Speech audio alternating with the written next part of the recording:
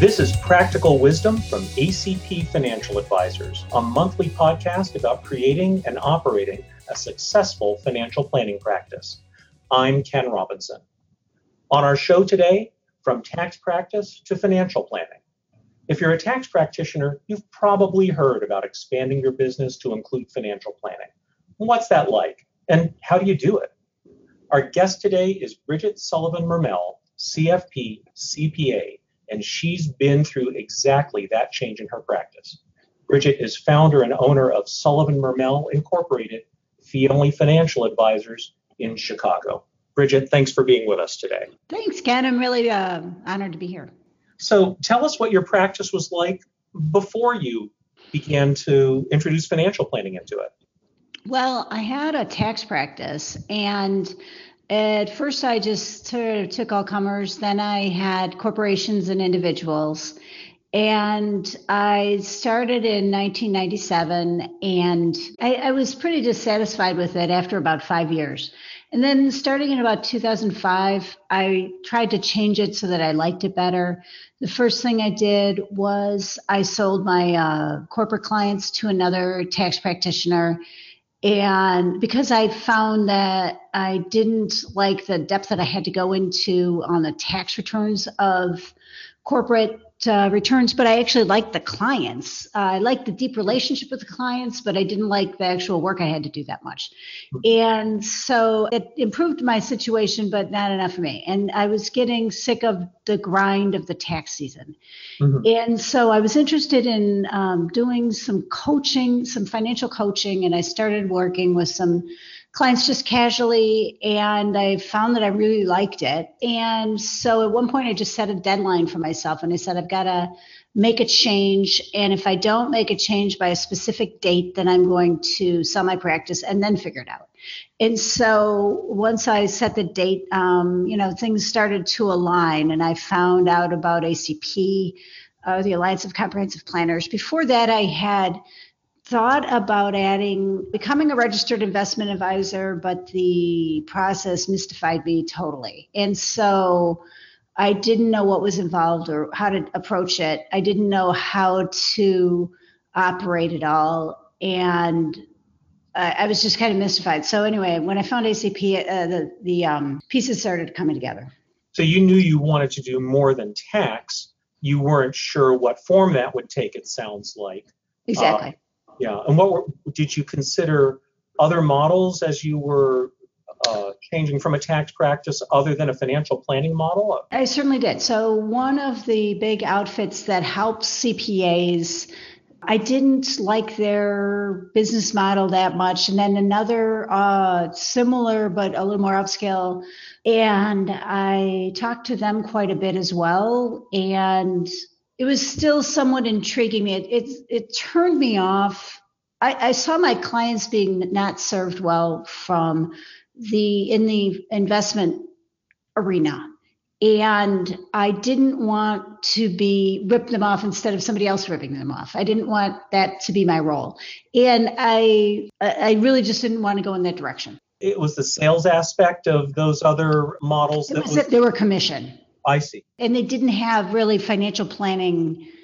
I mean, you could add that, but it wasn't like that was really part of it. It was more about talking clients into having you invest their assets and then getting a commission and maybe having managed accounts. But I didn't feel like that was really what my clients needed either. So very investment and commission focused. Right. So was it at this point when you decided that you wanted to follow a fiduciary standard? How did that decision come about? Well, CPAs are fiduciary standard. So and it's just something that I really liked about being a CPA. And I was troubled by, that whole problem with commission. That shows that I was troubled by the non-fiduciary aspect of investments. I often say that I didn't know how else to do financial planning other than as a fiduciary because of my background in law. I was a natural way to think about it. It sounds like it was the same for you as a CPA. Right. And the problem was finding a model that worked, not knowing how I wanted to operate. Yeah. So the model that you found through talking with other CPAs who'd made the transition? No, actually, I found it kind of randomly. And I was on a website that was focused on marketing because I figured out whatever form I was going to take next, I needed marketing. And it turned out that one of the websites of this marketing guru was an ACP member. And so I thought, well, I don't really want this guy's services, but I want his business model. And so I called him up, and that has really helped me. I see. Okay. And that's where you found other practitioners who had made the transition. Exactly. Yeah, I didn't know anybody before that had that operated this way, or that had made a transition. What do you think were the most important things you learned from other tax practitioners who'd already made the shift to financial planning? Well, for me, I had a one-person operation. I had about 250 clients, and I was sick of it. And I was specifically sick of the hours with tax practice and the rhythm of the year. I didn't like being super busy at one time and then not so busy at others. And so when I talked to other advisors who had made the transition, they said to me, in your situation, you should just let go of the business or sell the business to another CPA and start fresh with financial planning. I had a transition plan. So working with another CPA, I transitioned to clients that wanted just tax services to that person. And then people who are interested in financial planning, I kept. So they said, just figure out a deal where you can do that. And they really encouraged me that was the way to go. And I would not have known that was the way to go before talking to other advisors. So it sounds like that decision of should you keep the tax practice, you decided that keeping the tax practice meant keeping the problems that came with the tax practice that you were trying to get away from. Right. And I still do taxes for retainer clients. So I still do, but now I have about 40 tax returns versus 250. So yeah. And with 250 returns, I can see why that would be a grind during filing season. Right.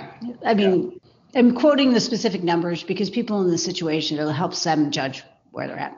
Right. The number of clients you were serving decreased dramatically. What are you comfortable telling us about what happened with your revenue and your profit? I was in the black right away. So the first year I was in the black.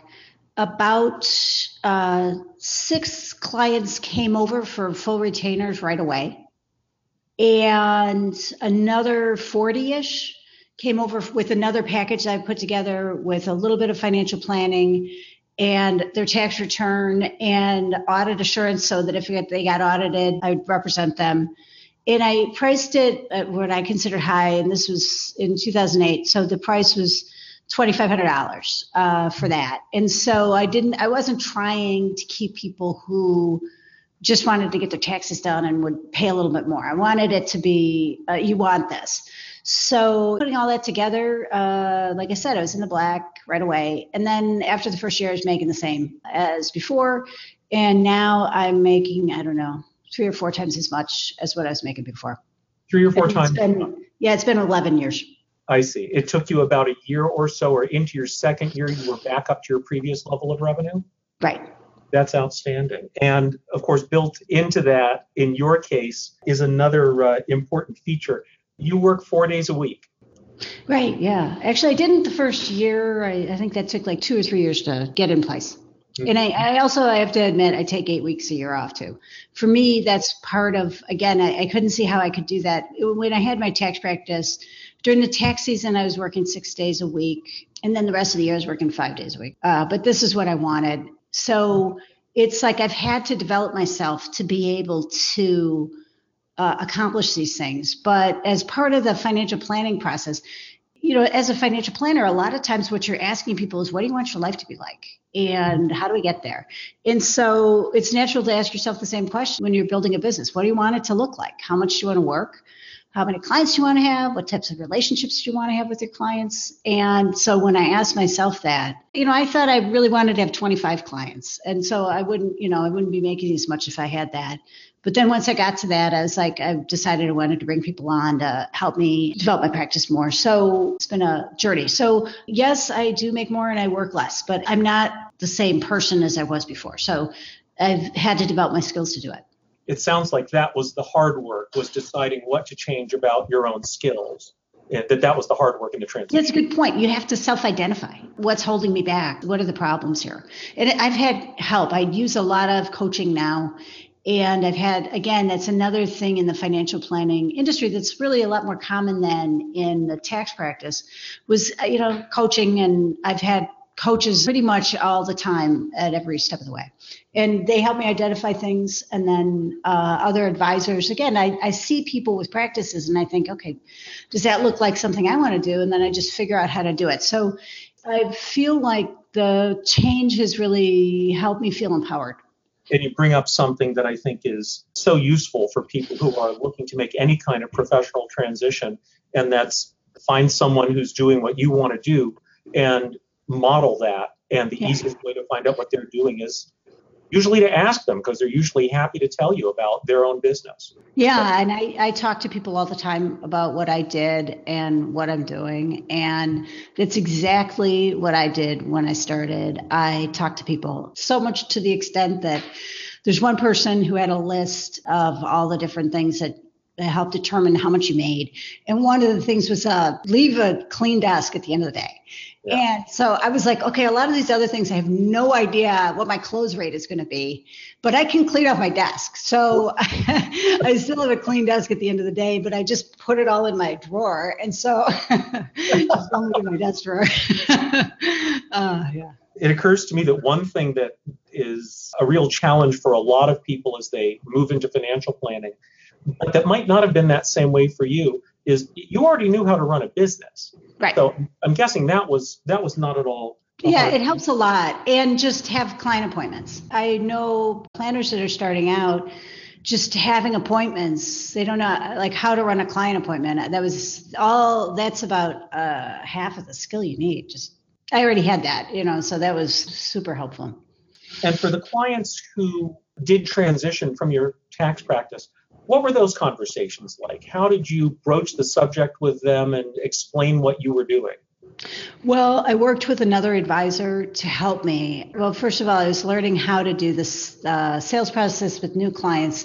And so I was at ACP and I was at the training. And so I worked with the person that was there to help me script the conversation with clients and how to fit it into what we were learning in the training. And so I had a script and I wrote it down and I mailed it to everybody. And then I called them on the phone and I used the script. I had never used a script for anything except acting in a play before. But so that was one tool I had never used when I had my tax practice. It's like, okay, I've got to write this out. And those conversations were actually very difficult for me, even though a lot of people weren't surprised. The people on the other end were probably less attached to me than I thought they were. But those were hard conversations for me to tell people, this is what I'm doing, take it or leave it. And in the end, it went fine. It went great. But having the script was great. You were concerned about what the reaction might be? Yeah. And the script, it just occurs to me, it's just a way to make sure that you're covering the points that you want them to understand so they can make a decision about, is this appealing to them or not? Yeah. And people started saying yes right away. It was so weird. Like, yeah, let's set up a meeting. That sounds like what I want. I'm like, I was shocked. So they clearly saw the value. They trusted me and they looked at the value of what I was offering and could see that you were just as before still going to stay on the same side of the table with them, that you were not going to be across the table as a salesperson at arm's length from them, but that you were going to be serving them as a fiduciary the way you'd always been. Yeah, and it's interesting that you mentioned that because one of the people in that couple had worked for a large accounting firm. And so this person, and was a pastor. So it was like somebody who was very attuned to fiduciary and trust. I mean, that's one of the things I like about being a CPA, obviously, as I mentioned before, is just the fiduciary and the trust and that coming at this from a different perspective. So, so the clients get that, and that's what clients want. You mentioned earlier bringing on about 25 retainer clients and then getting it to a transition point. Tell us about the retainer method that you use to charge your clients. Okay, so first of all, what I do now is a standard retainer. And when I started, I had more meetings a year. I had 6 to 8 meetings a year. Now we've pared it down to about 3 meetings a year. And we just methodically go over every area of someone's finances. So we look at their investments, and we have a custodial relationship with Schwab. And so we help them move their investments to Schwab if that's what they want to do. And we can recommend investments for them and make the trades. We look at their taxes. We do a lot of tax strategy, and we do their taxes. So I still do clients' taxes. We also look at their insurance and their estate. And again, I'm not selling insurance. I'm not doing wills, but I'm giving them my best advice on those areas. Then a big part of it is actual, what I consider like the heart of financial planning, which is retirement projections and how to meet your goals, and like an education funding. So that's part of it too.